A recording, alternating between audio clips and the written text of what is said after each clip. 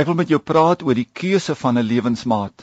Volgens Simson in Rigters 14 vers 3 en die hedendaagse sekulêre sangers word daar net een kriteria gebruik in die verkryging van 'n lewensmaat, naamlik die uiterlike.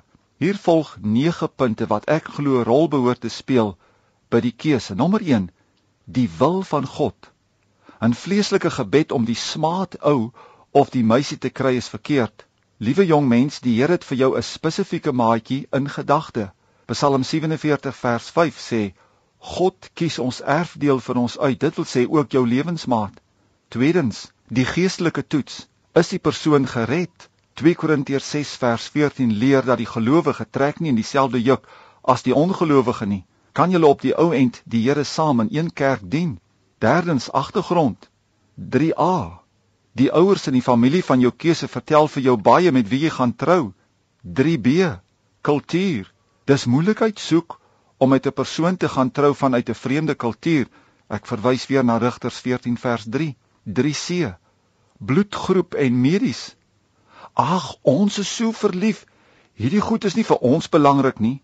Wag maar tot julle uitvind dat julle nie kan kinders hê nie eendag, omdat julle bloedgroepe bots, dan praat ons weer. Nommer 4, gemeenskaplike belange. Deel julle dieselfde belange? Kan julle dinge saam doen? Onthou, verliefdheid gaan oor. En dan? 5dens, kommunikasie. Kan julle oor alles lekker gesels? Vir my is kommunikasie maklik 80% van die huwelik.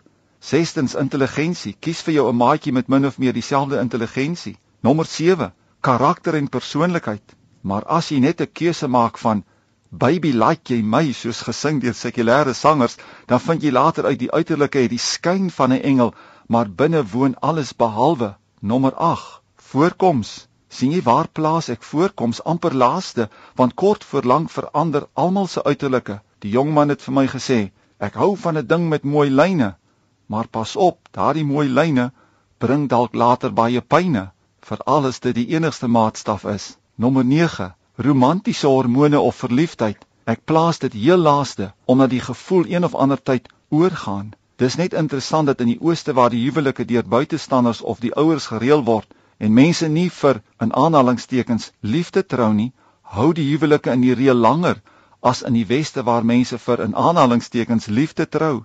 Ek kan hoor hoe dink vele nou, as ek daarom hierdie goed geweet het toe ek jonk was, nou weet jy, en het jy die verantwoordelikheid om dit met ander te deel.